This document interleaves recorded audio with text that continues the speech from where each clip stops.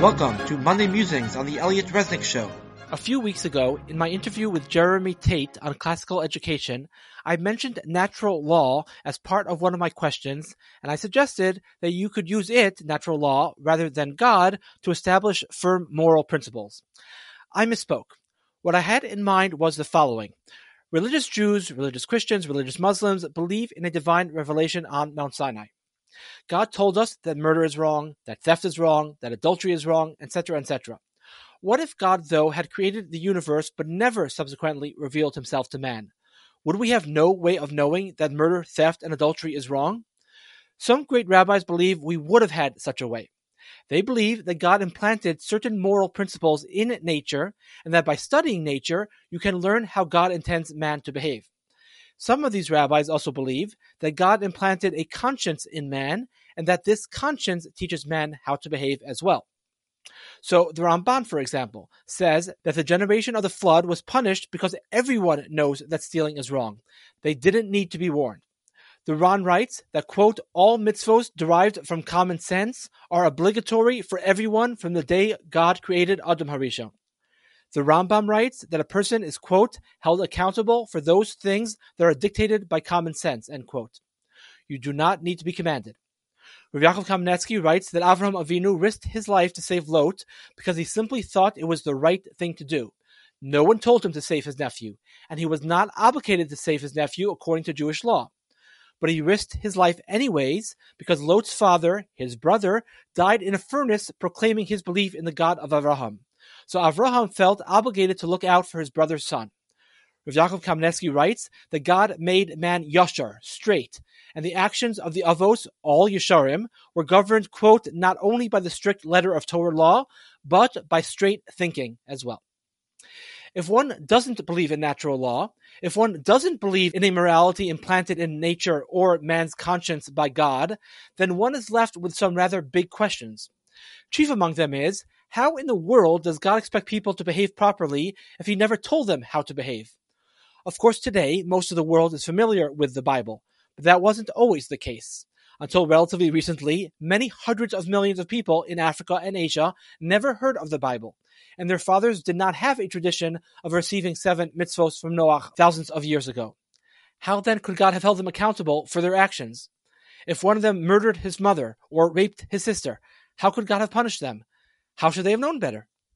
If I'm not mistaken, Moses Mendelssohn addresses this question directly and argues that your conscience and intelligence given to you by God tells you that murdering your mother and raping your sister is wrong. You don't need an explicit divine revelation to Moshe or Noach to know that. By the way, I know that quoting Mendelssohn may seem strange, but Mendelssohn was only a Russia to Eastern European Jewry. He was not regarded as such by German Jewry. Hermann Schwab, who is Rav Shimon Schwab's brother, actually writes that Orthodox Jewry in Germany celebrated Mendelssohn's 200th birthday in 1929 just as much as Reformed Jewry did. It's true, everyone knows that most of Mendelssohn's children converted to Christianity, but they were all young when he died. I think his oldest was 16 or so. And Mendelssohn, who was from, I should add, that's not even disputed by anybody, is treated quite respectfully in Rav Shamshon Raphael Hirsch's 19 Letters. Rav Hirsch does criticize him, but he actually criticizes the Rambam even more in that work. Rav Yaakov Emden shared a cordial relationship with Mendelssohn, and I believe Rav Hirsch's grandfather or great-uncle was even Mendelssohn's chavrusa. In any event, back to the topic at hand. Rav Hirsch himself seemingly makes reference to natural law when he writes in the 19 Letters about God calling on mankind to pursue justice, quote, as guided by the inner revelation of man's conscience. The founding fathers of America certainly believed in natural law, which is why the very first sentence of the Declaration of Independence refers to the laws of nature and nature's God. Now, I'm well aware that without belief in the Bible, one's moral thinking can be quite warped. Examples abound. In addition to the obvious ones that we all know that are currently in society, let me mention this. A number of years ago, Peter Singer, a professor of ethics at Princeton University, God help us, till today, argued that it would be moral in many cases for the parents of a severely autistic child to kill that child within 30 days of birth. Kill him outright. That would be a moral decision, according to Peter Singer, a professor of ethics. So morality is much simpler if you believe in the divine revelation at Mount Sinai. If you do, then you have clear guidelines on right and wrong. You don't have to rely on your conscience or intelligence, which can mislead you at times. Our inner conscience, for example, may tell us not to conduct experiments on rats. You're being cruel to animals. And yet, Jewish law tells us that we may conduct such experiments if we have reason to believe that these experiments may ultimately lead to a cure for cancer.